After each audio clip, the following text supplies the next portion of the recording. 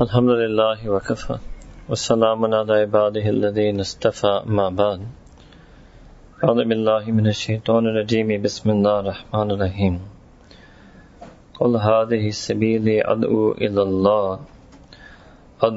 اللہ علی بصیرۃ انا ومن اتبعنی سبحان ربک رب العزۃ عما یصفون وسلام علی المرسلین والحمد للہ رب العالمین اللهم صل على سيدنا محمد وعلى آل سيدنا محمد وبارك وسلم.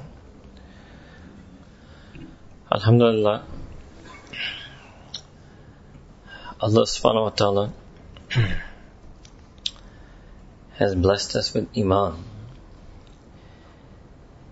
And those of you who come to these gatherings have been blessed with Iman plus some jazba, some shauq, some irada, some talab, some raghbat. Not just iman. Even if you're here for the very first time, even if you're here because somebody dragged you here, even if you're here by chance or just passerby, kuch talab, kuch raghbat, kuch aag hogi کہ کوئی آ کر اپنے رب کے دین کی بات سننے کے لیے اپنے آپ کو حاضر کرتا ہے. اور الحمدللہ ہم اب 5 سال سے کراچی آنے کا سلسلہ ہے. اس گھر میں بھی الحمدللہ کئی دفعہ آپ لوگوں کی خدمت میں بیٹھے ہیں، مختلف علاقے میں، جگہوں میں، ادارے میں. تو اتنا تو ہمیں ایک اطمینان ہو گیا کہ کچھ طلب والے ہیں، کچھ شوق رکھنے والے ہیں. مگر اس طلب کی محنت کو بڑھانے کے لیے، اس طلب کی محنت کو پھیلانے کے لیے جتنا طلب آپ کے اندر ہے، آپ نے آگے بھی اس طلب کی آگ کو لگانا پڑے گا. کیونکہ اب اتنے علماء اولیاء نہیں ہیں کہ انہی سے دعوت کا کام ہو. اب جماعتی مختلف جماعتوں بھی دعوت کا کام کر رہے ہیں، ان کا پھیلاؤ بات ہے. مگر ابھی بھی میرے اور آپ میں سے ہر کے ذاتی حلقہ میں ابھی تک لوگ ہیں جن کے اندر وہ طلب نہیں آ سکے. زمین وہ امام کو بھی جانتے ہوں گے، تبلیغی کو بھی جانتے ہوتے ہیں، مولوی کو جانتے ہوتے ہیں، مگر کسی وجہ سے ابھی تک ان کے سینے میں یہ طلب نہیں آ سکا. آج اللہ تعالیٰ نے پھر دل میں بات ڈالے کہ اسی موضوع پر گفتگو کی جائے کہ آپ لوگ اس طلب کو پھیلانے میں کیا کردار عطا کر سکتے ہیں. تو پہلے آپ کو اس چیز کا قائل کرنا پڑے گا کہ آپ نے اس کو پھیلانا ہے. ہر چیز جو اللہ تعالیٰ انسان کو دیتا ہے وہ امانت ہوتا ہے. کہ ایمان امانت ہے، ایمان پر عمل کرنے والا وہ بھی ایک امانت ہے. اگر کسی عمل عبادت میں اخلاص ہے وہ بھی اللہ تعالیٰ کی دی ہوئی توفیق ہے، وہ اخلاص بھی امانت ہے. ہر صفت، ہر صلاحیت اگر کسی کو حاصل ہو وہ اللہ تعالیٰ نے امانت ان کو دی. اب ایک ہے کہ اپنے آپ کو اس امانت سے منور کرنا، فائدہ حاصل ہونا. مگر اللہ سبحانہ وتعالیٰ نے قرآن کریم میں فرمایا ان اللہ یأمرکم، کہ تحقیق اللہ تعالیٰ نے آپ کو حکم دیا ان تؤدوا الامانۃ الی اہلھا، کہ اصل میں جو اس امانت تک آپ نے جس کو پہنچانا تھا، جو اس کا اہل ہے، آپ اس تک اس امانت کو پہنچے. اب سیدنا رسول اللہ صلی اللہ علیہ وسلم سے پہلے، سیدنا رسول اللہ سے پہلے جو تمام تاریخ انسان میں ہے، تو وہ نبی کے بعد نبی کے بعد نبی کے بعد نبی آتے رہے. لاکھ سے زیادہ انبیاء ہیں. اللہ اکبر. آپ سب کو پتا ہے سیدنا رسول اللہ خاتم النبیین ہے، سیدنا رسول کے بعد کوئی اور نبی نہیں آئیں گے. پھر پہلے دین اسلام پھیلا تھا صحابہ کے ذریعے سے.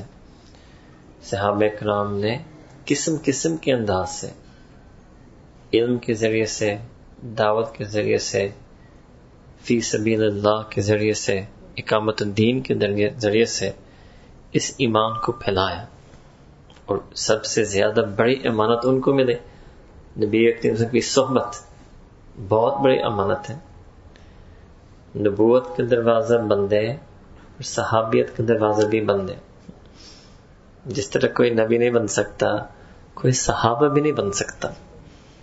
ولایت کا دروازہ کھلا ہے, علم کا دروازہ کھلا ہے, صالحین کا دروازہ کھلا ہے, صحابہ ہونے کا وہ بھی دروازہ بند ہو گیا. اس لیے ہمارے علماء میں شاید کہتے ہیں کہ تمام علماء پلس تمام اولیاء کو اکٹھا کیا جائے ایک قلب میں, وہ اور ایک صحابی کا قلب, ایک صحابی اس سے فوقیت حاصل ہے. بند دروازہ. اللہ اکبر. اب کیونکہ سیدنا رسول اللہ صلی اللہ علیہ وسلم خاتم النبیین ہے, تو اب آپ دیکھیں گے کہ ہر انسان کے اندر اللہ تعالیٰ نے ایک چیز بنایا ہے, یا وہ خود ہر رشتے میں, یا وہ خود غالب ہے یا وہ مغلوب ہے, یا وہ دائی یا وہ مدعو ہے. In every relationship interaction you have, either you are going to attract that person towards something, or that person is going to attract you towards something. Either you are going to rub off on them, or they are rubbing off on you. Guaranteed. Guaranteed. There's no way you can say that I'm in an interaction with someone, colleague with someone, friend with someone, living in joint family with someone, and neither are they having any effect on me, and nor am I having any effect on them. Impossible. یا آپ کا رنگ ان پر کچھ چل رہا ہے, یا ان کا رنگ آپ پر کچھ چل رہا ہے, یا یہ بھی ہو سکتا ہے کہ دونوں کے رنگ ایک دوسرے پر چل رہے ہیں, یہ بھی ہو سکتا ہے, مگر یہ ضرور کسی نہ کسی سے رنگ چل رہا ہے. تو مینس کہ یہ دعوت کا کام نہ صرف علماء کا ہے, نہ اولیاء کا ہے, نہ کسی ایک مخصوص جماعت کا ہے, نہ اس کو کہ ایک طرز ہے. جس انسان مومن کے اندر تھوڑا سا عمل طلب اخلاص ہو, اس کے لیے ایک امانت ہے کہ جس کے ساتھ وہ ٹچ کرے وہ کچھ نہ کچھ وہ عمل طلب اخلاص اس کے اندر رنگ چڑھانے کی کوشش کرے. اس میں آج کل لوگ بہت سستی کرتے ہیں, بہت سستی کرتے ہیں. ہمارے مشائخ میں سے ایک شیخ گزرے, حضرت خواجہ ابو الحسن خرقانی رحمۃ اللہ نے عجیب بات لکھی ہے, شاید آپ کو پہلے بھی بتا چکا ہوں. انہیں اللہ تعالیٰ سے دعا مانگی مغفرت کی, اپنی مغفرت, ان کے پورے حلقہ ارادت کی مغفرت, آئندہ ان کے شاگردوں سے آگے جو شاگرد ہوگا ان کی مغفرت. پھر دعا مانگی کہ اور یا اللہ اگر کسی کے ساتھ ہمارا اتنا واسطہ پڑا کہ میرے کپڑے کے اوپر ایک مکھی تھی, وہ میرے کپڑے سے اڑ کر اس کے کپڑے پر بیٹھ گئے, اس کی بھی مغفرت. اللہ اکبر کبیرہ. عجیب کتنا لحاظ کیا. fleeting interaction, not even real and passerby, even that may be unconscious interaction, لحاظ کیا کہ وہ بھی کچھ نہ کچھ ٹچ ہوا ہے. عجیب کہ میرے کپڑے پر مکی تھی, میرے کپڑے سے اڑ کر اس کے کپڑے پر بیٹھ گئے, اس پہ بھی مغفرت فرما. It's because they realized that Allah Ta'ala has made us into interconnected. Every other human being you meet, that's a moment, that's an opportunity to transfer this amanat. We're talking about any jamaat or any silsila or any tariqat now. I'm talking about everyone, every mu'min. Anytime you meet fellow mu'min or anyone else, it's an opportunity, it's a moment. And one thing that we fail to do is we fail to seize the moment. We fail to make the most of the opportunity. Sometimes we fail to make anything out of that opportunity. پرانے زمانے میں ایمان والوں کا اتنا کردار تھا, اخلاق تھا کہ تھوڑا سا ان کے ساتھ واسطہ پڑ جائے, یہاں تک اپنا مذہب بھی چینج کرتے تھے. کل بھی آپ کو بتایا کہ اس بر صغیر میں ہم ابھی جو 500 more than 500 million Muslims in India, Pakistan, Bangladesh right now, almost 600 million, and 99% of them are descendants from Hindus who converted to Islam just because they met a wali of Allah subhanahu wa ta'ala. کسی مرد مومن سے لقا ملاقات ہوئی، اس مرد مومن کی ملاقات کے سبب پر اپنا شرک مذہب چھوڑ کر دین اسلام میں آئے. اللہ اکبر. ہم کیا کہہ سکتے ہیں؟ مشرک نہیں، مومن ہمارے ساتھ ملاقات کر رہے ہیں. ہندو نہیں، مسلمان ہمارے ساتھ ملاقات کرتے ہیں. عام مسلمان نہیں، کوئی تعلق والا ہے، گاہک ہے، کالیگ ہے، فرینڈ ہے، فیلو اسٹوڈنٹ ہے، پروفیسر ہے، اسٹوڈنٹ ہے، نیبر ہے، مزدور ہے، ملازم ہے، باس ہے، کوئی تعلق بھی ہے. اور ایک دفعہ ملاقات نہیں، کئی بار ہم سے ملتے رہتے ہیں، سالوں ہم سے ملتے رہتے ہیں، اور نہ ایمان لے سکے، ایک صفت بھی منتقل نہیں کر پائے. یہ بھی نہیں کہہ سکتے کہ اور تو اور ان مجھ سے ملنے کے بعد ان کے اندر صبر آ گیا، نہیں کہہ سکتے. اور تو اور انہوں نے میرے ساتھ رہنے کے بعد ان کے اندر حیا آ گیا، نہیں کہہ سکتے. انہوں نے میرے ساتھ رہنے کے بعد نماز آ گیا، نہیں کہہ سکتے. اللہ اکبر. تو کوئی فرق ہے نا. It's a big difference between us and the real believers. People interacting with us all the time. We're interacting with people all the time. No effect. No change. Ajeeb. If this doesn't change in the society, اپنی طرف سے علماء اولیاء لگے ہوں گے، کچھ لوگ فائدہ حاصل کریں گے، جماعتیں بھی لگے ہوں گے. اگر اس جماعت کے اندر رہے لگیں گے بہت فائدہ ہوگا. جماعت سے باہر جائیں ہم دیکھیں گے ابھی بھی اربوں خربوں رہ گئے. جب تک ایک مؤمن نور نہ بن جائے کام نہیں بنے گا. Until every mu'min is a lantern, has the nur of iman, that he can light the hearts of others. ایک علمی بات آپ کو بتاؤں جو بہت خوبصورت بات ہے، بڑے مزیدار بات ہے. کچھ ایسے باتیں علم اور تفسیر کی آپ کے سامنے لانا چاہیے تاکہ آپ کو مزہ آ جائے. آپ نے اکثر سنا ہوگا کہ اللہ سبحانہ وتعالیٰ نے قرآن کریم میں سیدنا رسول صلی اللہ علیہ وسلم کے مختلف نام دیے. ایک نام ہے سراج منیرہ. سنا ہوگا سراج. اچھا، اب سراج کا لفظ سورج پہ بھی بولا جاتا ہے، شمس اور لینٹرن پر بھی بولا جاتا ہے، چراغ. اب obviously اگر میں آپ سے پوچھوں کہ سیدنا رسول اللہ کے نور نبوت وہ سورج کی مانند ہے یا چراغ کی مانند ہے؟ وہ تو سورج ہے، وہ تو سورج سے بھی زیادہ روشن چیز ہے. تو علماء مفسرین نے سوال اٹھایا کہ اللہ تعالیٰ نے سیدھی بات شمس کیوں نہیں کہا؟ کہ شمس is the sun. And Siraj could be sun or lantern, so it's a bit lighter. And for the Prophet ﷺ, Shams zyada sachta hai. تو ولی نے جواب دیا کہ ہاں، شمس تو چراغ سے بڑھ کر چیز ہے، اور اگر شمس بولا جاتا تو بظاہر اور قوت ہوتی، مگر سورج سے کبھی ایک اور سورج پیدا نہیں ہوا، سورج سے کبھی ایک اور ستارہ پیدا نہیں ہوا. چراغ سے آگے چراغ لگ جاتا ہے.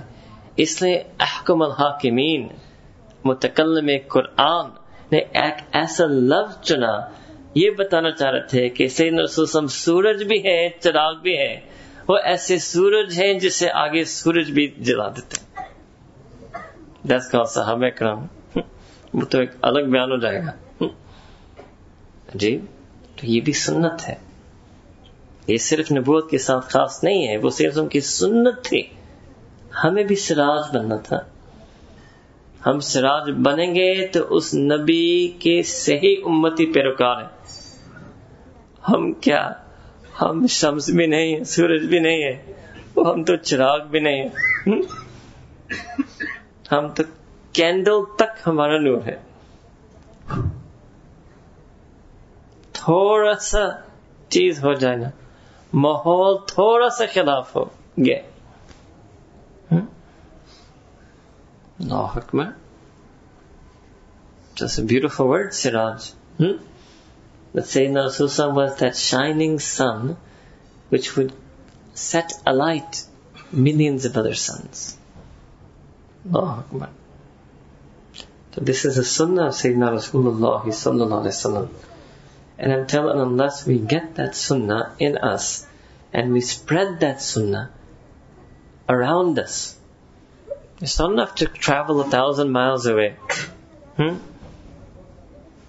I was praying Fajr Salah in the masjid in Defense, and I realized that how many of the people of the neighborhood of this masjid have been served by the masjid. Yes, mashallah, there are lots of people from different cities coming to this masjid, and they're going to lots of other cities. But actually the masjid is the nucleus of its community. How much has the actual community been serviced by this masjid?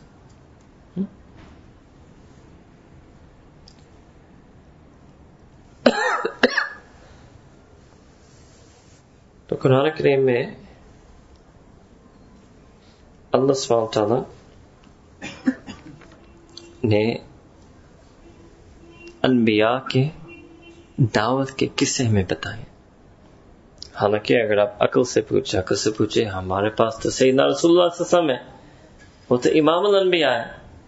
نہیں، کیونکہ ہر نبی کی مختلف حالات تھے، ہر نبی کی معاشرت مختلف تھا، ہر نبی کی مختلف چیلنجز آئے تھے دعوت میں. Some انبیاء had challenges which the Prophet never had. سیدنا نوح علیہ السلام چیلنج، قوم نہیں سن رہی، اب یہ نبی کے ساتھ نہیں ہو سکتا، ان کی تو صحابہ شاگرد ہیں. سیدنا نوح علیہ السلام کے پاس صحابہ نہیں تھے.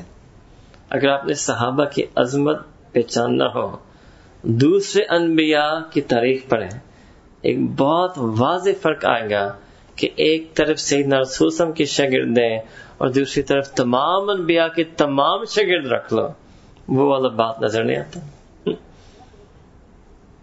So Allah Ta'ala wanted to show us that there are many things you may face. Your own son might be difficulty. Your own family might be difficulty. You might have to spend years and years, 900 years. Allahu Akbar. Sayyidina Nuh alayhi salam, 900 years. It's in Quran.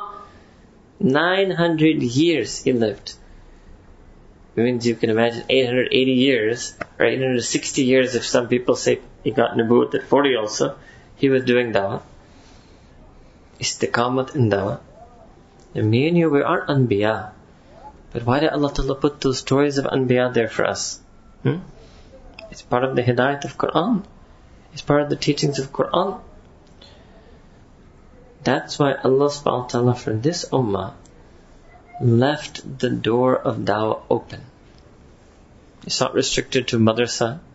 It's not restricted to khanka. It's not restricted to tablighi jamaat. It's not restricted to alim. It's not restricted to sheikh. There are many ways to do dawah. And there must always be many ways to do dawah. And if ever there's an attempt to eliminate all the ways of dawah except one, امت کو نقصان ہوگا. مدارس والا کہنے کہ بس صرف علماء کے درس قرآن اور بیان اور درس حدیث سے دعوت ہو، نقصان ہوگا. مشائخ کہیں کہ صرف ہمارا بیان مجلس سے دعوت ہو، نقصان ہوگا. دوسرے سول کہیں کہ نہیں ہمارے طرز صرف ہمارے طرز پر دعوت ہو، نقصان ہوگا. اللہ تعالیٰ left it open تاکہ every single member of the ummah جس کو کچھ لگی ہے وہ کچھ لگا کر جائے، جس کی زیادہ لگی ہے وہ زیادہ لگا کر جائے گا، جس کی کم لگی ہے وہ کم لگا کر جائے گا. تو ہم مان ہی نہیں سکتے کہ آپ لوگ یہاں آئے کیونکہ بالکل لگی نہیں ہے، ورنہ کیوں آئے؟ کچھ تو لگی ہوگی نا. تو مینس کچھ کو لگا کر بھی جانا پڑے گا، کچھ کو لگا کر جانا بھی پڑے گا. Alright. So this work of dawah is for every single person. Because every single one of us, we interact and meet with people every single day.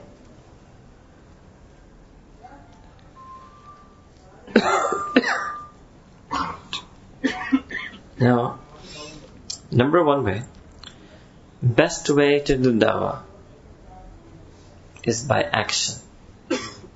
Best way to do dawah is by adab and akhlaq. تو کسی نے اردو شعر فرمایا، تقریر سے نہ تقریر سے ممکن ہے، نہ تقریر سے ممکن ہے، نہ تقریر سے ممکن ہے، نہ تحریر سے ممکن ہے وہ کام جو انسان کا کردار سے ممکن ہے. بات تو صحیح ہے. مثال، آپ کی مثال دیتا ہوں.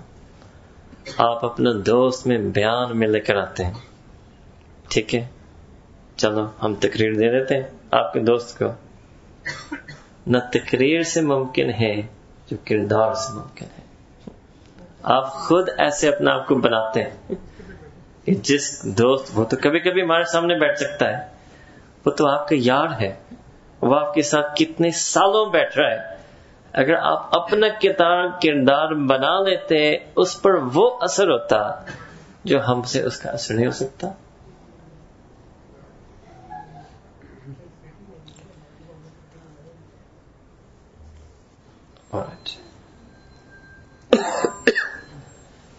اسی لیے تاریخ اسلام میں بہت سی جگہ دین اسلام اس طرح انداز سے پیدا ہے، جس کردار سے، just through the adab and akhlaq of those people called Sahaba Ikram.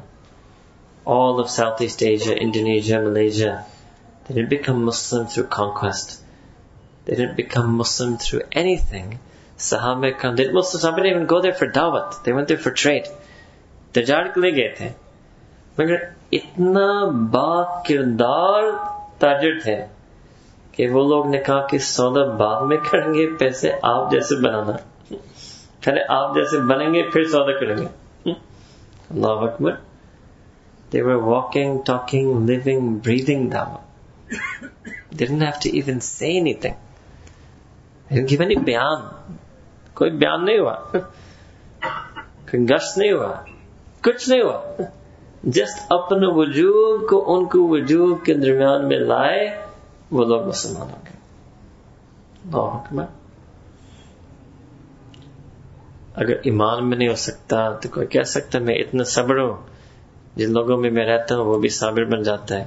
وہ کہہ سکتا ہے میں اتنا با حیا ہوں، جو لوگ میرے ساتھ رہتے ہیں وہ حیا والے بن جاتے ہیں. میں اتنا سچا ہوں، جو بھی کلاس پڑھاؤ سب اسٹوڈنٹ سچے ہو جاتے ہیں. اتنا بھی نہیں ہوتا ہم سے.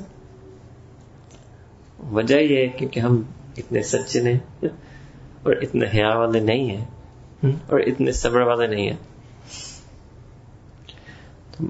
بہت بیانات ان سب ٹاپکس پر ہوئے آج تک کہ چلو جتنا آپ ہو کچھ خیر کا پہلو سامنے رکھو، کچھ خیر لگا کر چھوڑو.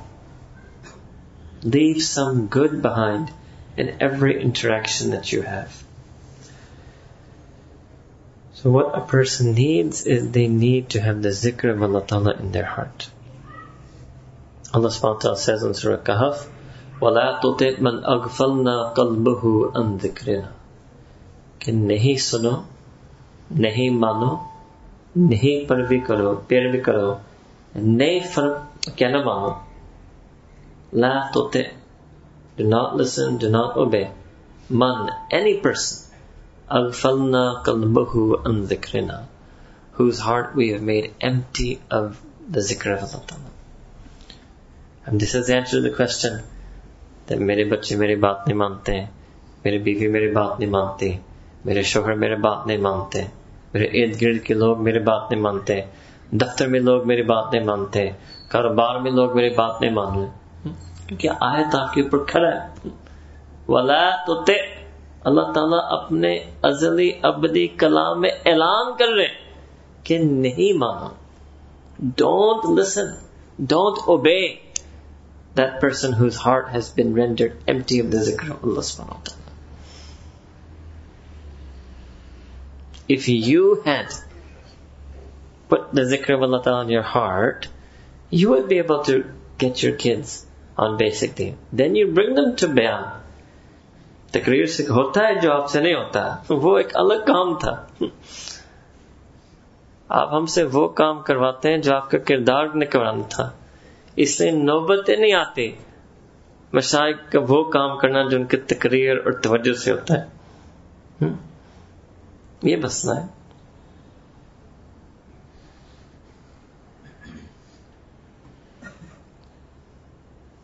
The person has to have this nur. Similarly, Allah subhanahu wa ta'ala says in Quran, Ad'u ila Allahi ala basira. Basira means firasat. Means nur. ایک خاص نقطہ نظر، ایک سمجھ، ایک حکمت. وہ بھی لوگ سے ختم ہو رہا ہے. They don't have sarf, they don't have hilm, they don't have حکمت. کوئی کام نہیں بنتا. لوگ بات نہیں سنتے، بات نہیں مانتے، خود بھی پریشان، ارد گرد کے لوگ پریشان. اب میں پوائنٹ آپ کو گنواتا ہوں کہ ہمارے علماء مشائخ جو ان کی طلباء اور سالکین اور خلفاء اور علماء کو پڑھاتے ہیں کہ آپ نے دعوت کیسے کرنا ہے. آج ہم آپ کو بھی یہ نسخہ ہاتھ میں دیتے ہیں.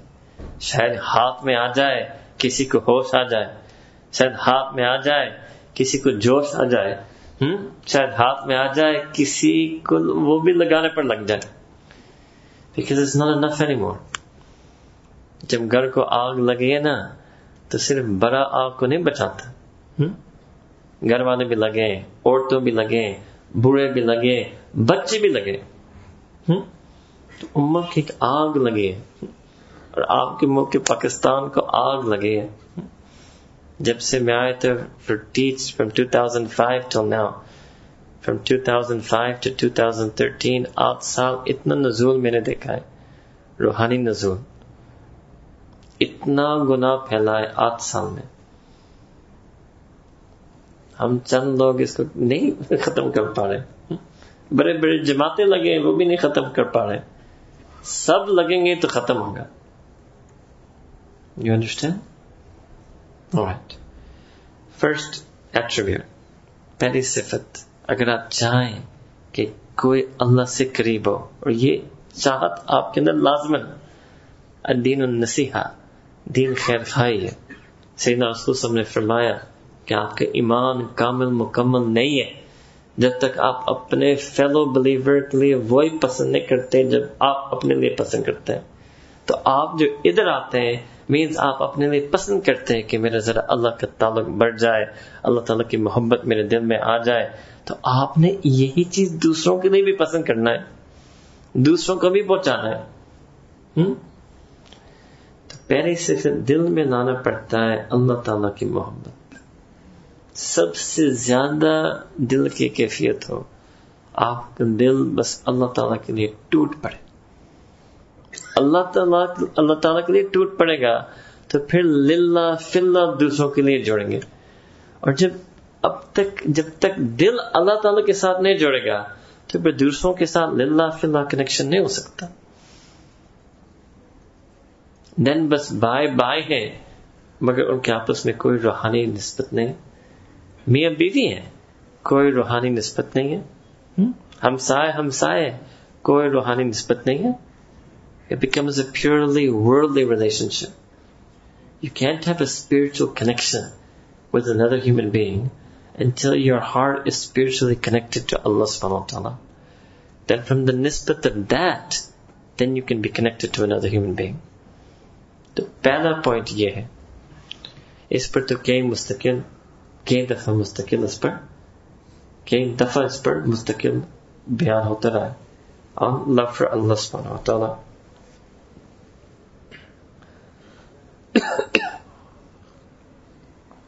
Means simply speaking,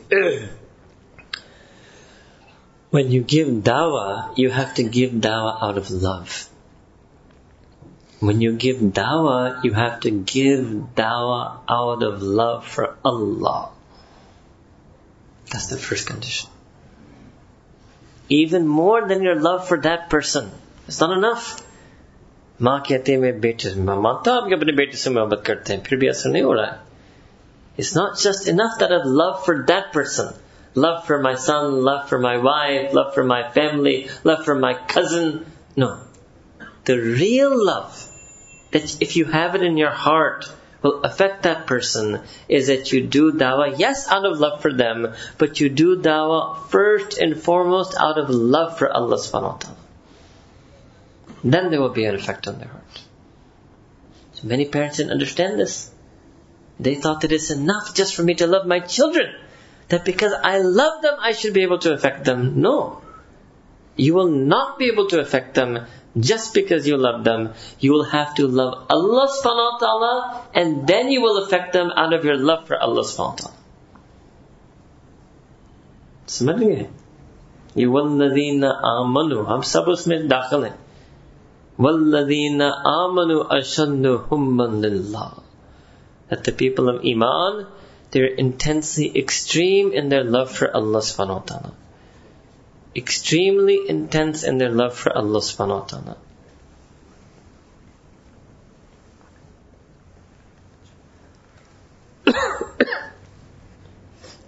Second is that दावा बेमकसद देना पड़ता है.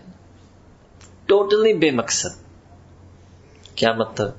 अगर मकसद ये है कि मैं उनको दिखाऊं कि मैं कितने लोगों को लेकर आया हूं, नो, अमीर साहब को बताऊं कि मैं कितने लोगों को तैयार किया है, गे शेख साहब को दिखाऊं कि आज लाइन लगाऊं कि मैं अपनी यूनिवर्सिटी से कितने लोगों को मुसाफिर के लिए लाऊं, गे बेमकसद, without any ulterior motive. वही लिल्लाह फिल्लाह, अभी भी वही खड़ा है. Lillah fillah, you must do it entirely, exclusively, only for the sake of the pleasure of Allah subhanahu wa ta'ala.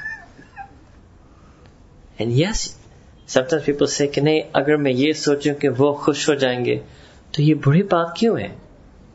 नहीं, ये बुरी बात नहीं है, मगर करना था कि वो खुश हो जाए. आप ऑलमोस्ट पहुंच गए थे. इससे नहीं करना कि फलां खुश हो जाए. करना खुशी किसी को खुश करने के लिए, उस ज़ात बारी ताला को खुश करने के लिए करना है. ये मकसद है. इसका रज़ा, अल्लाह ताला की रज़ा. I'm doing it but to make Allah Ta'ala happy. I don't care if anyone else is happy. Maybe they will get happy. Maybe aqli, I know they will be happy. But I'm doing it so that Allah subhanahu wa ta'ala will be happy. That's my only reason. Then barakat hongi. Like nobody's around. You're in your car. And you can see that your driver is a little bit disturbed. हर बंदे पर परेशानी आती है. But 99% of the people, 99% of the time, they don't care. उनके तो phone है, उनके तो बड़े काम है, फोन करने हैं. I'm in the car, there's nobody there to see. Out of love for Allah Ta'ala, to make Allah Ta'ala happy, talk to that person. Out of love for Allah Ta'ala, to make Allah Ta'ala happy, advise that person, guide that person. When you guide and advise that person out of whatever worry, difficulty, stress he has at that moment, he will accept you as his guide to Allah subhanahu wa ta'ala. When you did it out of love for Allah ta'ala and to make Allah ta'ala happy. It's an opportunity. It was a moment. If it's husband and wife, so sometimes the wife wonders, right? That my husband, I can tell he's upset about something. I can tell he's disturbed and distressed about something. But he's not opening up to me. It's because अच्छी आपका काम है, but you haven't taken it all the way. So you're sitting with him out of worry for him, concern for him, love for him. Good. وَلَا تُطِعْ أَنْ أَغْفَلْنَا قَلْبَهُ أَنْ ذِكْرِنَا. At that time you also have to remember Allah Ta'ala. And in addition to being the loyal, loving, supportive wife, out of your love for Allah Ta'ala and to make Allah Ta'ala happy, you should sit next to him. then you'll see how much he opens up. وہ پھر کھل جائیں گے. کیونکہ یہ للہ فلہ جو نسبت ہے نا, اس سے رنگ چڑھتا ہے. You can see there's something wrong with your son. Something's not right. He's acting differently. You can't put your finger on it. You can't tell what it is. You don't understand. And you say, he doesn't tell me. And I sit him down, and he's not sharing with me. Because you're right. You were good to notice. You were good to sit down. But that was your own personality.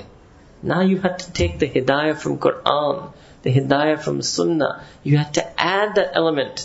You had to sit next to him in a state of zikr, in a state of love for Allah Ta'ala, and to make Allah Ta'ala happy, you had to sit with him. اس لیے اولیاء کی نظر میں تاثیر ہوتی ہے, کیونکہ personal تعلق نہیں ہے. پرسنل تعلق نہیں ہے. جن کے سامنے جن کے ساتھ وہ بات کرتے ہیں, نہ وہ ان کے بیٹے ہیں, نہ برادری والے ہیں. Don't you see the effect that the awliya have on the hearts of people?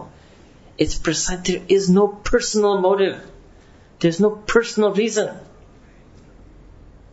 They're doing it purely out of love for Allah Ta'ala and to make Allah Ta'ala happy. اس نے اثر ہوتا ہے. پرسنل تعلق کی میں نفی نہیں کر رہا ہوں, تو آپ کے بیٹا ہے, آپ کے شوہر ہے, آپ کی بیوی ہے, مگر رنگ ہوگا جب آپ للہ فی اللہ کریں گے, پھر رنگ ہوگا. It's not just enough to be concerned, because we're mu'min. Everything in our life has to be touched and shaped by our iman. So we have to have the concern plus love for Allah Ta'ala and to make Allah Ta'ala happy. When that comes with the concern, then the concern will have an effect. اب آپ سمجھ رہے ہیں؟ And people say, no, میں بہت فکر مند ہوں.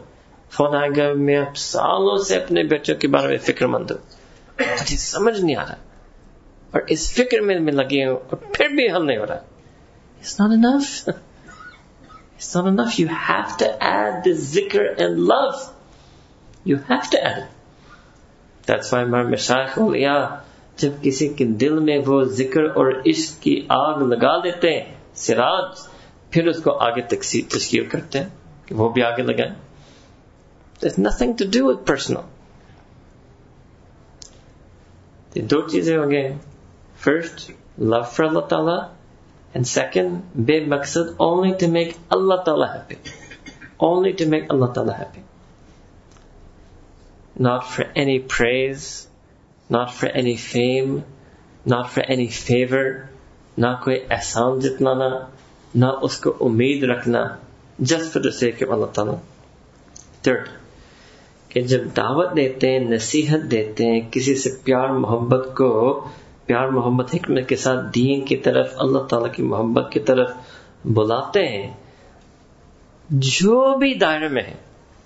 یہ نہیں دیکھنا کہ this is my good friend, یہ اتنا اچھا فرینڈ نہیں ہے, اس کو بھی کرو. یہ نہیں دیکھنا کہ this is the colleague who supports me and this colleague doesn't really support me, اس کو بھی کرو. جس کے ساتھ موقع ہے سب کو کرو. Don't be selective. Don't be selective. You know, this person is nice to me. Okay, fine, I'll sit down with them.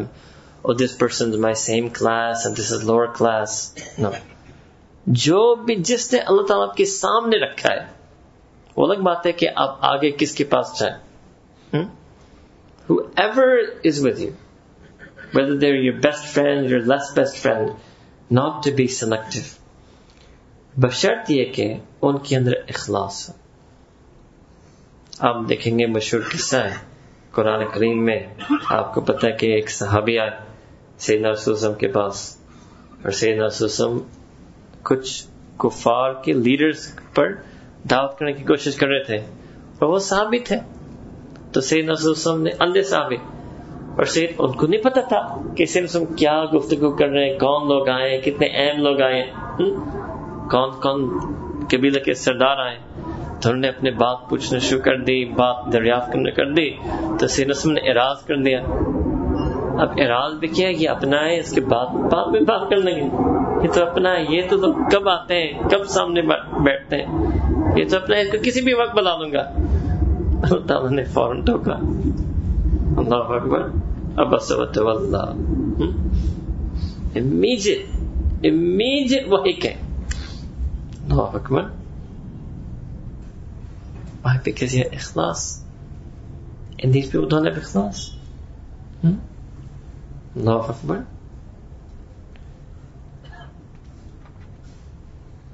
So, not to be selective. Fourth, کہ دل میں کیسے کہیں گے رحمت اور شفقت ہو. Should call and invite out of mercy and compassion.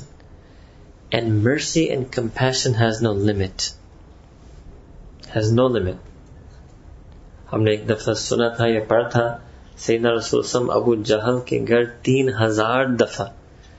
3,000 دفعہ کے دعوت کے لیے. اللہ اکبر. عجیب رحمت اور شفقت. آج یہ نہیں ہے. میں آپ کو سمجھا, آپ شاید نہیں سمجھ رہے میں کیوں باتیں کر رہا ہوں. So there are 2 boys at university. He asks his friend once. He tells his friend once about Allah Ta'ala. Once that friend doesn't listen, he gives up. He stops.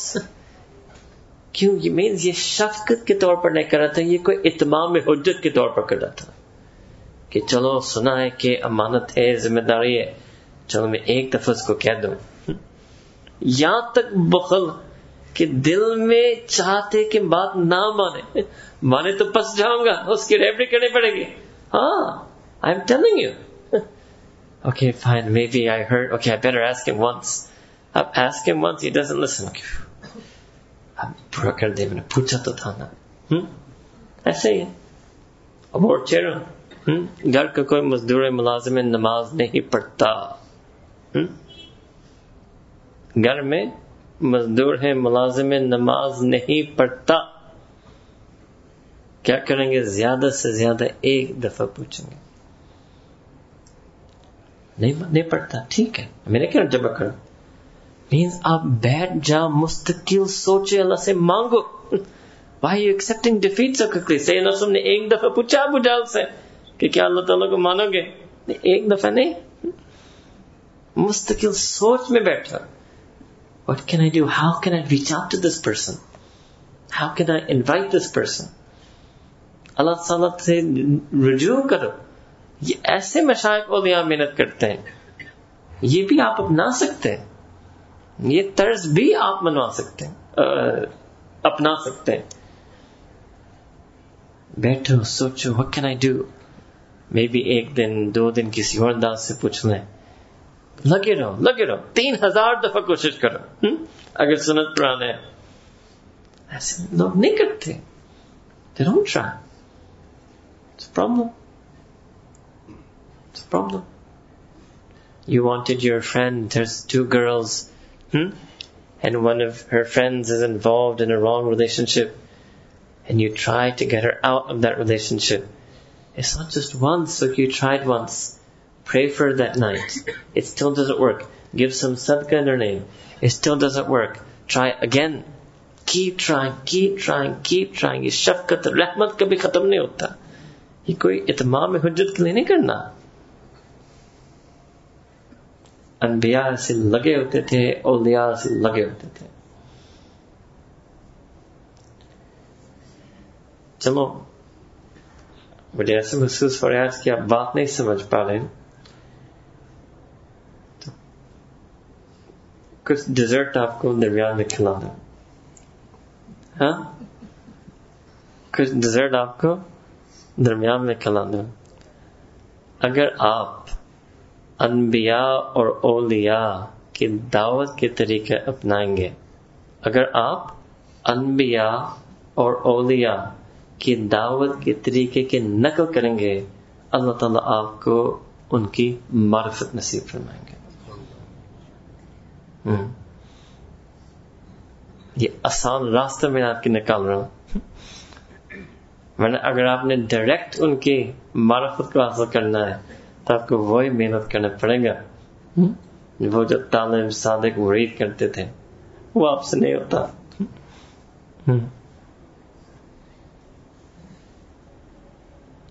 Right? پانچویں چیز کہ تہجد کے وقت میں ان کے لیے دعا مانگے.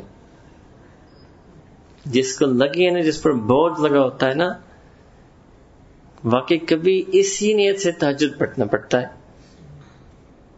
کہ چلو نفل ہے, یعنی غیر فرض ہے, آرام کر سکتے ہیں, مگر ان کے لیے تو دعا کرنا ہے ہم نے. ہم کے اوپر بوجھ لگا کہ ان کے لیے ان کو ٹھیک کرو, تو ان کو ٹھیک کرنے کے لیے ان کے لیے دعا بھی کرنا پڑے گا, تو پھر دعا اس وقت بھی ہم کرنا پڑے گا. جب آپ کو بھی لگ جائے گی نا, تو آپ بھی اس وقت اٹھیں گے, ان کے لیے دعا پڑھیں گے. That's called da'wat. Sometimes mothers will come to me about their sons. میں پوچھو کہ اچھا آپ ان کے لیے تہجد میں دعا مانگتے ہیں؟ چپ چاپ.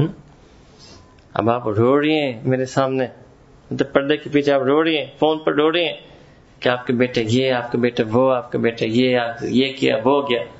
پھر میں نے پوچھا آپ تہجد کے وقت ان کے لیے دعا مانگ رہی ہیں؟ چپ چاپ. اصل میں سمجھے فکر ہے, ان کی محبت ہے, but she hasn't been trained. She hasn't been guided what she's supposed to do with that fikr. ہاں, یہ صرف ماں کا کام نہیں ہے. یہ بھی بہت مرد اس کی غلط فہمی میں ہے کہ بچوں کے لیے دعا مانگنا ماں کا کام ہے. اللہ کے بندے, آپ چاہتے ہیں کہ بعد میں آپ کے بیٹا آپ کا وفادار ہو, خود دعا نہیں, آپ کی اتنی وفاداری کے ساتھ نہیں کہ آپ ان کے لیے تہجد کے وقت دعا مانگیں. یہ بھی مردوں میں بہت بڑی غلط فہمی ہے. ٹھیک ہے, ماں کی دعا قبول ہوتی ہے, آپ اپنے آپ کو اتنا کمتر بھی نہ سمجھیں ہاں کہ آپ کی دعا کا اثر نہیں ہوگا. ایکچولی what happens is آپ کا ریلیشن شپ چینج ہو جاتا ہے. جس کے لیے آپ تہجد میں ان کے لیے دعا مانگتے ہیں, اب اس کے بعد اس دعا کی ایک برکت اثر ہوتا ہے کہ ان کے ساتھ آپ کا ریلیشن شپ کے اندر ایک روحانی کنیکشن آتا ہے, ایک للہ فلہ تعلق ہو گیا ہے. اپنے بچوں کے ساتھ یہ اپناؤ. باپ کے لیے بھی ضروری ہے کہ اپنے بیٹے بیٹی کے ساتھ یہ للہ فلہ تعلق ہو. How many husbands pray for their wives in tahajjud? You could raise your hands because they can't see you right now. Huh? But I think they can all... No. Nobody is raising their hand. Few people raising their hand. But if I asked how many wives make dua for their husbands at tahajjud, there would have been more hands. There would have been more hands. This is called happy marriage. اس چیز کو اپنائیں. Start with the home. Start with the ones that are closest to you. If you say you have a friend at university, this, that, have you made dua for them? I'll meet them, no problem. I'll try my best. If I have time, I'll meet them. But what have you done for them so far? Have you made dua for them at tahajjud? تو آپ سے کام کروانا تھا, وہ تھا مجھ سے تہجد پڑھوانے کی کوشش کر رہے ہیں. کہاں everybody has to be part of this. It's not enough anymore. If all of Karachi was on fire, could 10 firemen put out that fire? It's not going to happen. Everyone will have to put out that fire. So you're my fireman.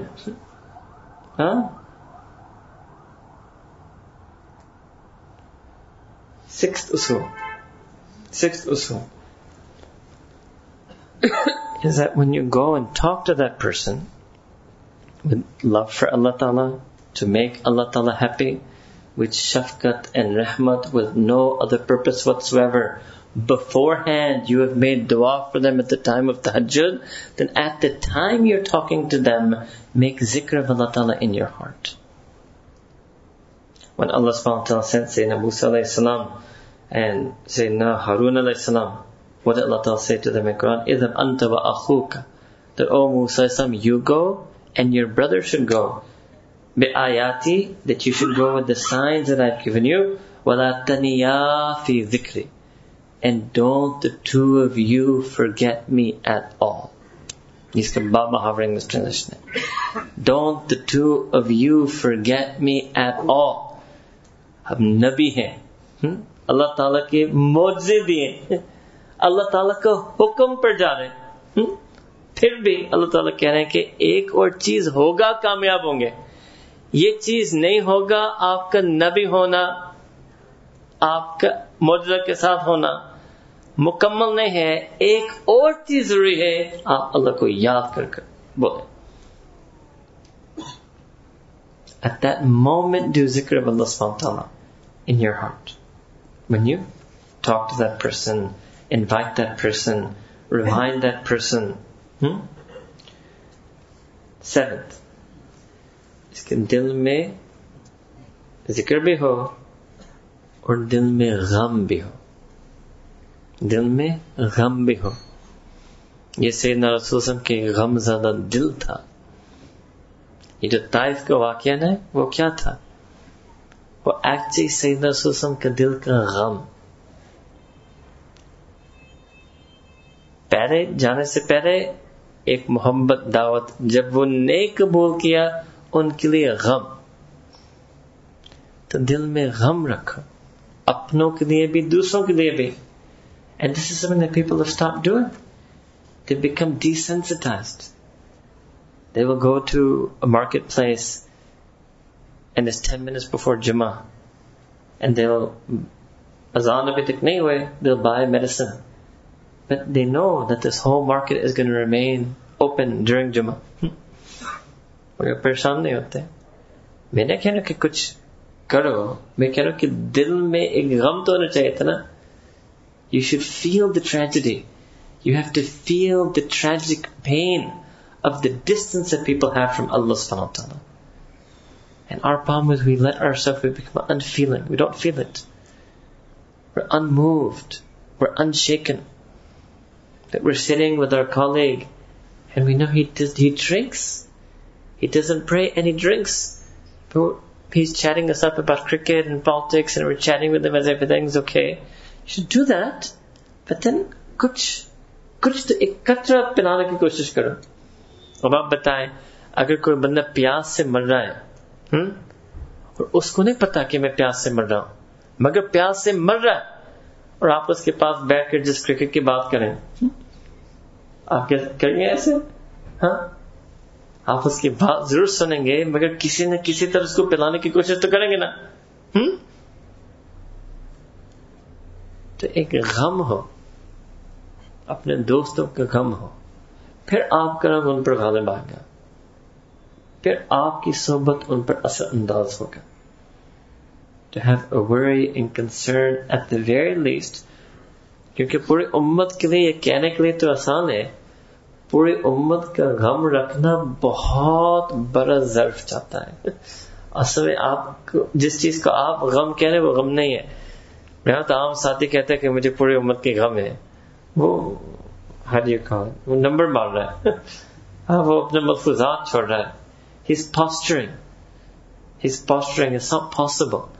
We can see in him, there's no way. He doesn't have that zarf. He doesn't realize what he's saying. He doesn't have a gham. He has a light halka pulka concern that he's maybe heard about in some bayan. The real gham hai na, agar aapko lag jaye na, ye aapko sone nahi dega. Ye aapke sone nahi dega. یہ آپ کو بغیر رلاتے ہوئے نہیں چھوڑے گا.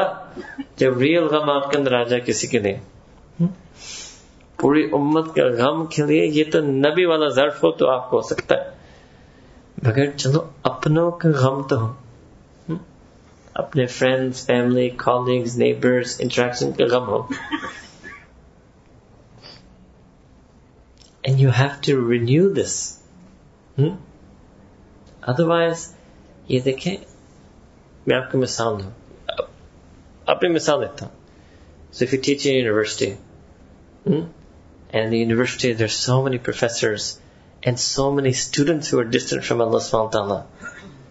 In the first few months, آپ اتنے پریشان ہوں گے کچھ سمجھ نہیں آگا کہ میں کیسے چلوں اس, how can I even walk on this campus, کچھ سمجھ نہیں آئے گا. Then after 1 year, 2 years, it's going to fade. You have to get it renewed. Otherwise, naturally you get desensitized. Then بس اس کو نوکری بنا دیا. تو اس غم کو دل میں لانا, اس غم کو محفوظ رکھنا. Eighth principle of dawah is that you have to have ikhlas after the dawah. اخلاص after dawah کیا مطلب کہ اگر آپ اپنے دعوی میں کامیاب ہو, اپنے آپ کو شاباش نہیں دینا. اس کو کہتے ہیں اخلاص. یہ بہت مشکل ہے, بہت مشکل ہے اپنے آپ کو شاباش نہیں دینا جب آپ عقلاً شاباش کے لائق ہیں. یہ ایک مجاہدہ ہوتا ہے. اس کو عجب کہتے ہیں. ایک دفعہ میں ایک ایسے ساتھی سے ملا تھا, اللہ اکبر کبیرہ, اتنا عجب میں نے اس سے محسوس کیا. When he was leading salah, he loved the sound of his own voice. نماز پڑھا رہا ہے, but غیر مطلب حافظ عالم نہیں تھا, عام ساتھی تھا. جب نماز پڑھاتا تھا, he loved the sound of his own voice. Instead of enjoying the zikr of Allah Ta'ala, he was enjoying the fact that I'm leading prayer. He was enjoying the sound of his own voice. That what Saudi style tajweed I have. اتنا عجب, اس کو پتہ نہیں تھا, اس کو پتہ نہیں تھا کہ کتنا عجب تھا. When he would speak to people, اتنا عجب تھا. He would love it. Simultaneously بول رہا ہے اور simultaneously اپنے آپ کو شاباش دے رہے کہ میں کیا زبردست جملہ بول رہا ہوں. بعد میں وہ جملے دہراتا تھا اور مزید لذت دیتا تھا اور اپنے آپ کو مزید شاباش دیتا تھا. اللہ اکبر. Don't have اخلاص. اخلاص کا مطلب ہے کہ اگر آپ اپنے دعوت میں کامیاب ہو تو ہم گھر جاؤ, اس رات دوبارہ تہجد پڑھو اور سجدہ میں اللہ تعالیٰ کو شکر کرو اور شکر کی آنسو بہاؤ. پہلے غم کے آنسو آپ نے اس کے لیے بہایا, آپ اب شکر کی آنسو بہائیں. یہ ٹوٹل سائیکل ہوتا ہے. اس کو کہتے ہیں اخلاص. another sign of اخلاص, چیک, امتحان of اخلاص. اگر آپ اپنے دعوت میں کامیاب نہیں ہوئے, کوئی اور کامیاب ہو گیا, کوئی اور کامیاب ہو گیا, کہ آپ کے ہاتھ سے نہیں چڑھا, کسی اور کے ہاتھ سے چڑھا, آپ پھر بھی خوش ہو, آپ زیادہ خوش ہو. sign of اخلاص. اور جو لوگ دین میں مخلص نہیں ہوتے نا, اس سے خوش نہیں ہوتے. They don't like it. ان کے پاس کیوں جاتا ہے, ان کے پاس کیوں بیٹھتا ہے, ہماری محنت میں کیوں نہیں جوڑتا, اصل تو ہماری محنت ہے. اللہ اکبر. یہ تو یہ اگین بہت بڑا عجب ہے. lack of اخلاص, lack of اخلاص. میں اس کے بعد آپ کو مثال دیتا ہوں. Imagine if there is, مثال دے رہا, I don't know if these are real names, Al-Imdad Foundation and Al-Nusrat Foundation. ٹھیک ہے, اب دونوں لوگ کو جو کیا کہتے ہیں اس کو, متاثرین کو مطلب ریلیف اینڈ ہیومینیٹیرین گڈ پہنچانے. اب Al-Imdad فاؤنڈیشن کی پورا پلاننگ ہے کہ ہم نے اس ولیج کو کفالت کرنا ہے, اس ولیج کو یہ چیزیں, بڑی ریسرچ کی, اس کے کیا کیا تقاضے, لوگوں سے جمع کیے, لسٹ پوری ہوئی, نکل گئے اس ولیج کی طرف. ولیج پہنچے, کیا دیکھتے ہیں کہ النصرت فاؤنڈیشن پہلے سے پہنچا ہے, لوگ کو کھلا رہے ہیں, بلینکٹس دے رہے ہیں, خیمے لگا رہا ہے, لوگ کو ٹیکے لگا رہے ہیں, اس کے ڈاکٹر پورا ٹیم لگا ہے. اب آپ بتائیں, اگر مخلص ہے تو الامداد فاؤنڈیشن دیکھ رہے اتنا خوش ہوں گے کہ یا اللہ الحمدللہ ہم سے پہلے پہنچ گئے, الحمدللہ لوگ کام کر رہے ہیں, الحمدللہ یہ تو اور اچھا ہو گیا, ان سے ہم سے پہلے کام ہو گیا. بہت خوش ہوں گے اور سمجھیں گے کہ اللہ تعالیٰ یہ جو ہمارا ہے یہ کسی کا نصیب ہے, اور دوبارہ جستجو میں لگتے ہیں کہ کس ولیج کو ہم نے یہ چیزیں پہنچانا ہے. اور اگر اخلاص نہیں ہے, اخلاص نہیں ہے تو کیا ہوگا, اوہو یار نصرت والے پہلے پہنچ گئے, وہ ہمیں دیر ہو گئی, ہمیں سستی ہو گئی تھی, ہمیں پہلے پہنچنا تھا, یہ کیسے پہلے پہنچ گئے, ان کو تو ہمارا ساتھی جوڑنا تھا, کیا ہو گیا؟ اخلاص نہیں ہے. بس میں راز نہیں کھولنا چاہتا آپ لوگوں کے سامنے. سمجھنے والے سمجھ گئے. نہیں سمجھے؟ مجھے پتہ نہیں کہ سمجھانا چاہیے آپ کو یا نہیں. یہ بات ہے, آپ کی اصلاح نہیں, وہ تو ہمارے اندر کی باتیں ہوتی ہیں. یہ خوش اخلاص کی علامت ہے کہ آپ خوش ہو, خوش ہو. کہ اور لگ گیا, مگر لگ گیا نا, اللہ تعالیٰ کی محبت کی محنت میں لگ گیا نا, اللہ تعالیٰ کی عبادت کی محنت میں لگ گیا نا, خوش ہونا چاہیے, خوش ہونا چاہیے. These are signs of ikhlas, signs of ikhlas. جب ہم سب عوام میں, آپ میں اور ہم میں, نوا آخری والا حلم, آخری دعوت کے اصول ہے حلم. کیا مطلب؟ کبھی کبھی مخالفت آئے گا, کبھی کبھی مشکلات آئیں گے. مثال کے طور پر, if you're a girl at university and you try to tell your friends not to do certain things, there may be one girl there, she may start teasing you, she may make fun of you. کہ آپ کون سی ملانی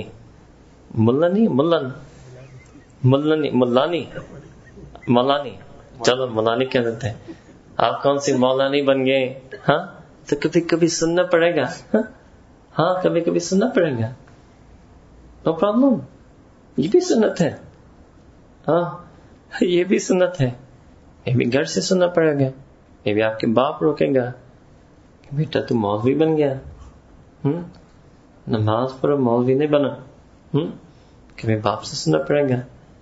حلم کا کیا مطلب ہے؟ صبر.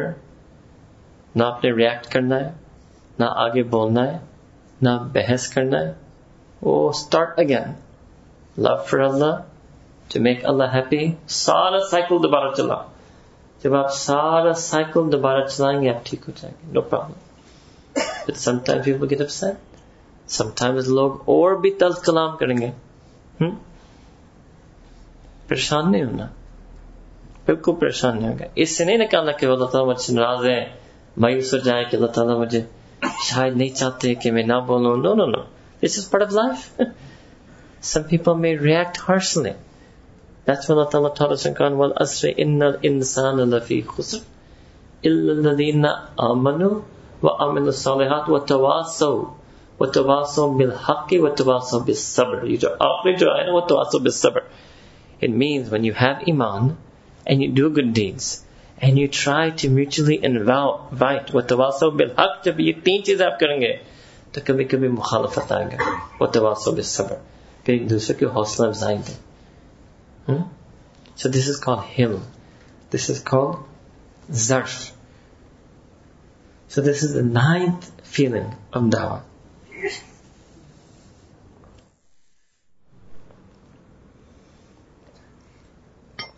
And if a person, inshallah ta'ala, uses these usul of dawah, then they should make shukr to Allah subhanahu wa ta'ala. Whether they, because میں نے پہلے یہ کہا تھا, if the dawah succeeds, do shukr.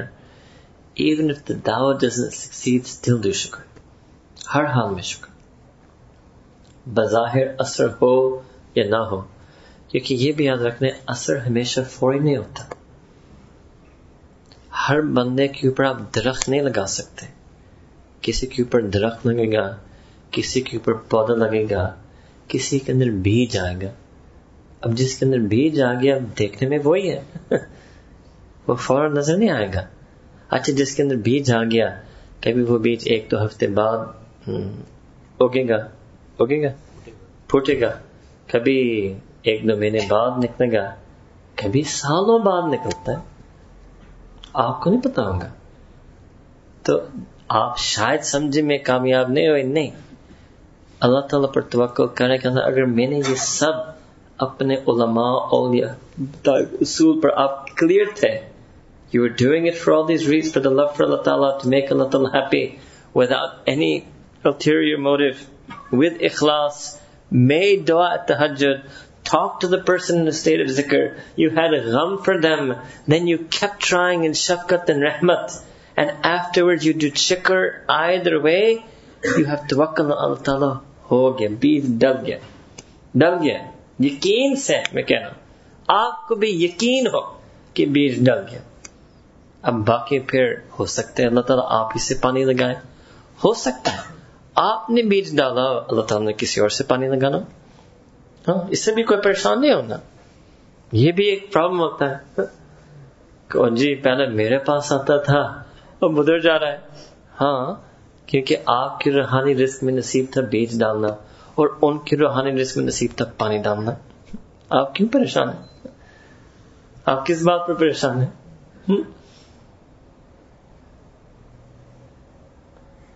تو یہ ہمارے ٹوٹل 10, کیونکہ 10 کا شکر تھا, ہمارے علماء اولیاء, بلکہ کاش علماء میں ہوتا. یہ ہمارے اولیاء کے اصول ہیں. سیدھی بات ہے, یہ ہمارے حضرت دامت برکات, ہمارے شیخ کے ہمارے بتائے ہوئے اصول ہیں.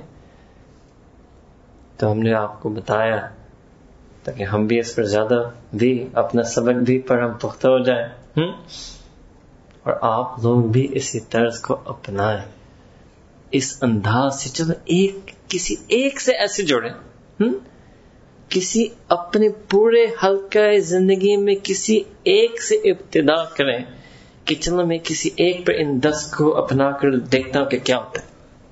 انشاءاللہ بہت ہوگا. آپ خوش ہوں گے,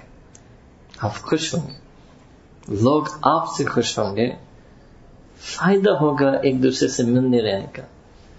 ورنہ پھر بندہ تنہا رہے. یہ جو ہم نے ایکچولی زندگی یہی اپنائی ہے, بظاہر ہم مل جل کر رہ رہے ہیں, حقیقتاً بس تنہا رہ رہے ہیں. یہ تو قیامت کے بارے میں اللہ تعالیٰ نے فرمایا, نفس نفسی کے جو عالم ہے. ہم کیا کریزی ہیں کہ ہم نے وہی طرز اسی معاشرت, اسی زندگی میں, حالات زندگی میں اپنایا. What's the matter with us? No. Allah Ta'ala doesn't want that we are selfish, living just for ourselves, alone, me, myself and I, self-centered, self-concerned, my career, my business, my job, my house, my family. No. To be for others also. And because the most beautiful example of how to interact with others is the way the awliyaullah interact with others, we should learn from that example. And we should start interacting with others in the same manner, in the same basis, on the same principles. If we do this, this is what I was mentioning, that if we do this, we will get the nisbat. Nisbat with the ahlullah, nisbat with awliyaullah. And for that then, a person should continue to try to do this dawah under the guidance and supervision of the awliya. دیکھیں اب آپ کو ایک میں نے عملاً نمونہ دکھا دیا. خود دعوت کریں گے تو شاید اپنی عقل سے پتہ نہیں کیا کیا سوچتے ہیں. آپ کے سامنے آ گیا آج کہ یہ بڑوں کے سائے میں کام کرنے کا مطلب کیا ہوتا ہے. یہ 10 اصول کے ایک سائے ہوتا ہے ہم پر, ورنہ ہماری کیا ہمت ہے کہ میں آپ کے سامنے بیٹھوں. یہ کچھ شیخ کی دعا ہوتی ہے, شیخ کی ہدایات ہوتی ہے, شیخ کی رہنمائی ہوتی ہے. تو کیونکہ ہم نے بھی ہر ایک اس معاشرت کا اچھا فرد بننا ہے, تو ہم بھی اپنے آپ کو ان اہل اللہ اولیاء کے ساتھ جوڑیں, سیکھیں, رہنمائی لیں, دعائیں لیں. جگہ جگہ وہ نشان دیتے ہیں, ہم بس جگہ جگہ ان کے نشان پر قدم رکھ کر چلتے جائیں. اس کا مطلب ہے اہدنا الصراط المستقیم صراط الذین انعمت علیہم, کہ جہاں ان کے قدم کے آثار ہے میرے قدم کے فٹ سٹیپس ہو, to put my footsteps in their footprints. یہ خلاصہ, to put my footsteps in their footprints. نہیں سمجھے؟ یہ ہے سیدنا بلال بن کے فٹ پرنٹس اللہ تعالیٰ کو پسند آ گئے. اللہ تعالیٰ نے پسند فرمایا. Allah Ta'ala put the footsteps of the Prophet ﷺ in the footprints of Sayyidina Bilal in Jannat. Huh? The Prophet was walking and then he saw what are these? تو کچھ لوگ نے فرمایا کہ یہ دور دیکھ رہے تھے. And some thought to know the Prophet انہی پر چل رہے تھے. اس نے دیکھا اور پوچھا یا جبریل یہ کیا ہے؟ کیا میں کسی کے آثار قدم میں میرے پاؤں, that's this path in front of me that I see. اللہ والا It means اللہ تعالیٰ کو پسند تو آ گیا تھا. ہمارے جو علماء دیوبند تھے نا, ان کی یہ قبولیت تھی. ہمارے حضرت نے ایک دفعہ اب جب ہندوستان گئے تھے, ایک ہمیں اس کے ایک واقعہ سنایا تھا. بہت مختصر ہے, آپ کو سنا دیتا ہوں, پھر بیان کو کلوز کر لیتے ہیں. حضرت فرماتے ہیں کہ وہاں کے دارالعلوم دیوبند کے شیخ الحدیث سے ایک چیز پوچھا کہ وہ حضرت شیخ الہند کے بارے میں, کہ حضرت شیخ الہند رحمۃ اللہ کے اتنے شاگرد ہیں, شاگرد کے شاگرد ہیں, شاگرد کے شاگرد کے شاگرد ہیں, آپ کے دارالعلوم دیوبند کے بھی اتنے شاگرد ہیں. تو نے فرمایا کہ حضرت شیخ الہند کے کسی شاگرد یا پوتا شاگرد یا پر پوتا شاگرد کا کبھی سنا ہے کہ وہ دین کا کام نہیں کر رہا ہے؟ تو شیخ الحدیث صاحب نے فرمایا کہ الحمدللہ جو بھی ان کے شاگرد تھے اور ان کے شاگرد کے بھی تمام شاگرد اور ان کے شاگرد کے شاگرد کے بھی تمام شاگرد دین کے کام پر لگے. اس کو نسبت کہتے ہیں, اس کو تعلق کہتے ہیں. جب ہم اپنے اولیاء علماء کے زیر تربیت آتے ہیں, ان کی ہدایت یافتہ ہوتے ہیں, تو پھر ایک کام کھلتا ہے. اللہ تعالیٰ کی ذات کی امید ہے کہ اللہ تعالیٰ ہم سب کو, ہم میں سے ہر ایک کو خود یہ آگ لگا دیں, اور ہمیں بھی کم از کم اپنے حلقوں میں, یا جب اللہ سے مانگ رہے تو کیوں چھوٹا مانگے, اللہ تعالیٰ ہم سب کو بھی پوری کائنات کے لیے سراج بنا دے, جیسے ہمارے نبی کریم صلی اللہ علیہ وسلم سراج تھے. اللہ تعالیٰ ہم سب کو بھی ایسے سراج بنائے. وآخر دعوانا ان الحمد للہ رب العالمین. نواکی سبحان ربنا وبحمدہ اللهم صل على سيدنا محمد وعلى آل سيدنا محمد وبارك وسلم. ربنا ظلمنا أنفسنا وإن لم تغفر لنا وترحمنا لنكونن من الخاسرين.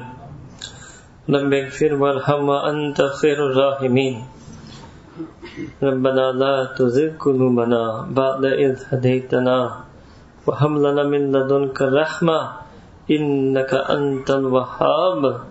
یا اللہ یا رب کریم, ہمارے گناہوں کو معاف فرما, ہمارے غلطیوں کو معاف فرما, ہمارے خامیوں کو معاف فرما, ہمارے دو رنگی کو معاف فرما, ہماری سستی کو معاف فرما, ہمارے غفلت کو معاف فرما.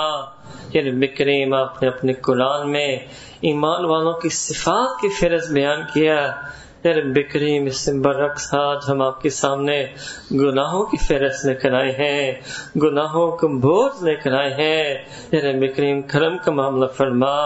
ہم آپ کی چاہنے کے لیے آئے ہیں, ہم آپ کو پانے کے لیے آئے ہیں, ہم آپ کو ماننے کے لیے آئے ہیں, ہم آپ کو منوانے کے لیے آئے ہیں. یا رب کریم, مان لیجیے یا اللہ ہم سے. یا رب کریم, راضی ہو جائے یا اللہ. یا رب کریم, ہمیں اپنا بنا دیجیے, اپنا بنا دیجیے. یا رب کریم, ہم آپ کے بننا چاہتے تھے, آج تک نہیں بن سکے.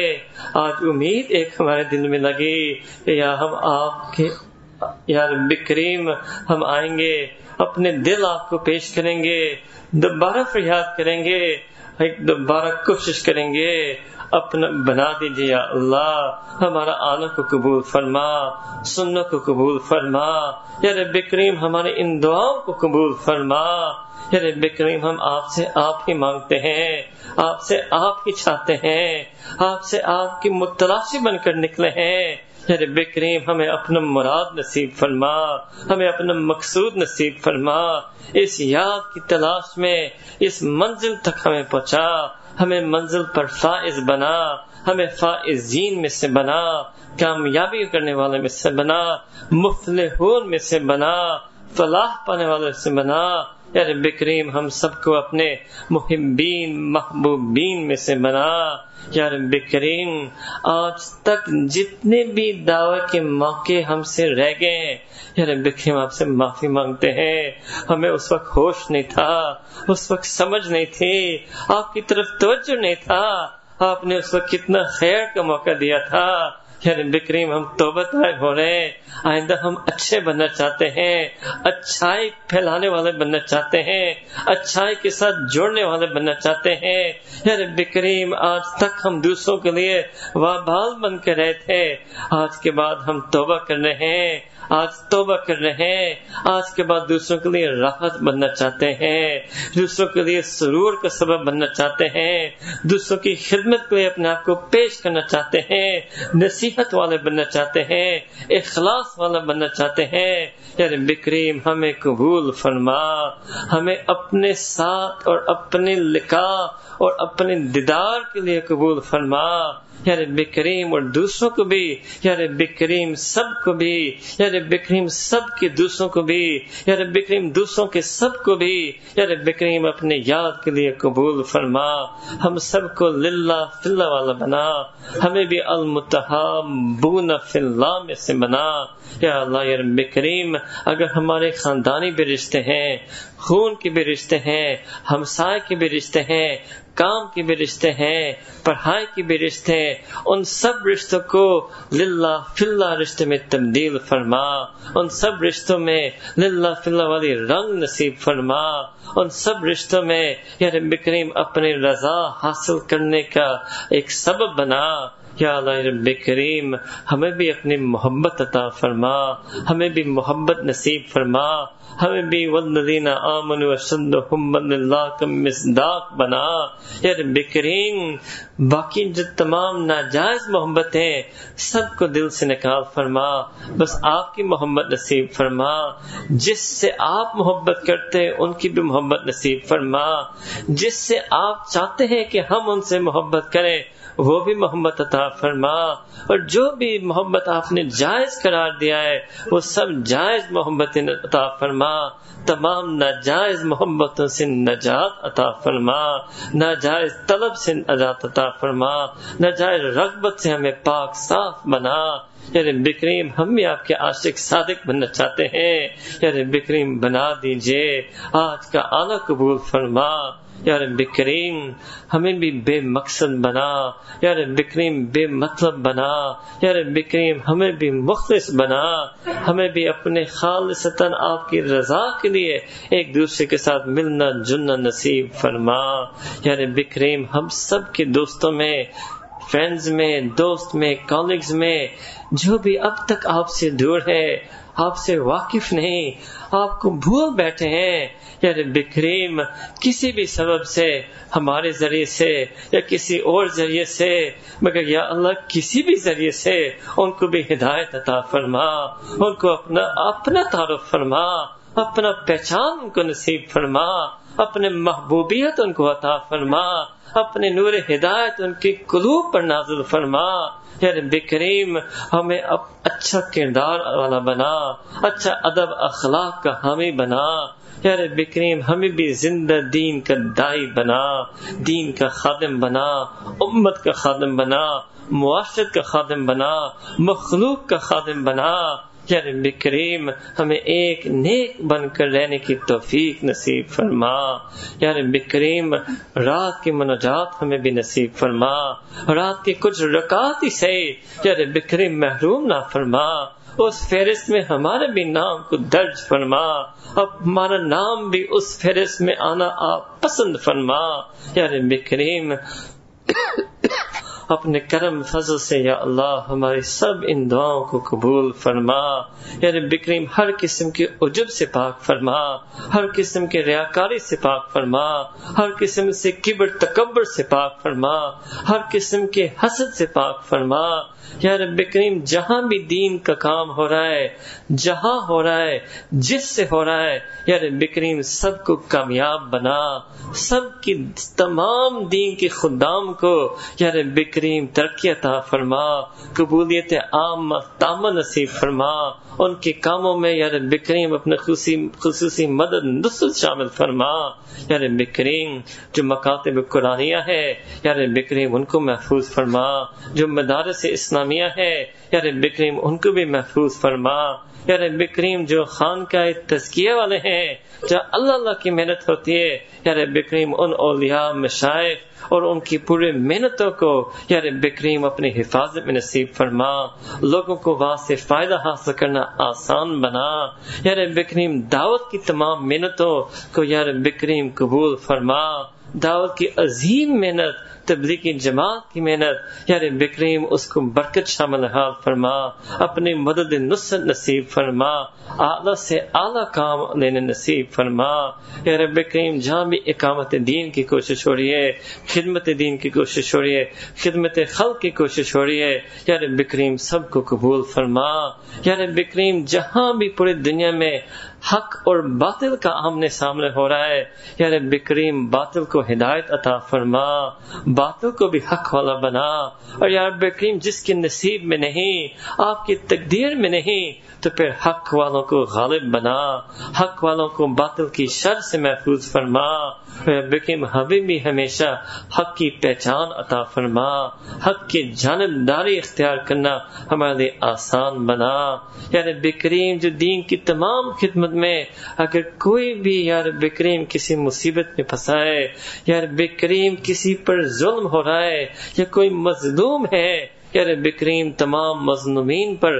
اپنے خصوصی رحمت نازل فرما، یا اللہ رب کریم جو اپنے پریشانیوں میں پریشان ہے سب کی پریشانیوں کو دور فرما، سب کی مشکلات کو آسان بنا، یا رب کریم جو بیمار ہیں یا جن کے ارد گرد ساتھی بیمار ہیں یا جن کے رشتہ دار بیمار ہیں، یا رب کریم سب کو شفا عطا فرما، کامل شفا عطا فرما ان کو، اور جو ہم صحت والے ہیں ہمیں اپنی صحت کی قدردانی عطا فرما، اس صحت قوت کو آپ کی اطاعت میں کرنا نصیب فرما، آپ کی عبادت لگانے میں نصیب فرما، یا رب کریم جو رزق کی وجہ سے تنگ ہے، مالی طور پر پریشان ہے یا کہ عرصہ سے پریشان ہے یا وقتی طور پر حالات ان پر گزر رہے ہیں، یا رب کریم سب کو کرم فرما، سب کو توبہ طائب ہونا نصیب فرما، یا رب کریم سب کو اپنی رضا حاصل کرنے کے لیے قبول فرما، یا رب کریم اور جو ہم میں سے بہت ہیں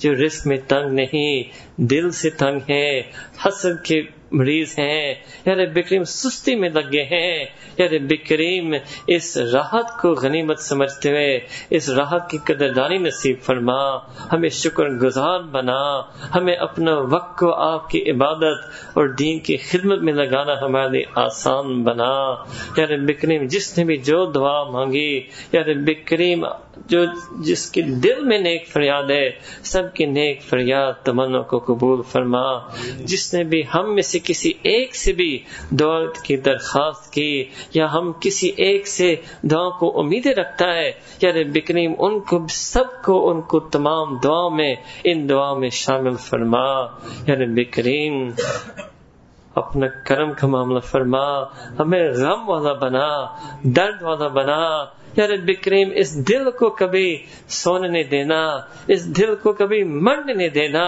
یا رب کریم اس دن کو زندہ بنا، ہمیں ہوش والا بنا، جوش والا بنا، حکمت والا بنا، صبر والا بنا، حلم والا بنا، رب کریم ہمیں اس جگہ سے اٹھنے سے پہلے، گھر لوٹنے سے پہلے، گھر پہنچنے سے پہلے اپنی رضا عطا فرما، وہی رضا جو آپ نے جنید بغدادی کو نصیب فرمایا، وہی رضا جو اپنے شیخ عبد القادر جیلانی کو عطا فرمایا، وہی رضا جو اپنے محدثین فقہا کو نوازا، یا رب کریم وہی رضا ہمیں بھی نصیب فرما، ہمیں بھی اس رضا کی مٹھاس نصیب فرما، یا رب کریم جو مانگا ہے وہ بھی عطا فرما، جو مانگنا چاہیے تھا نہ مانگ سکے وہ بھی نصیب فرما، ربنا تقبل منا انک انت السمیع العلیم وتب علینا انک انت التواب الرحیم، وصلی اللہ تعالی علی حبیبہ سیدنا محمد وعلی آلہ وصحبہ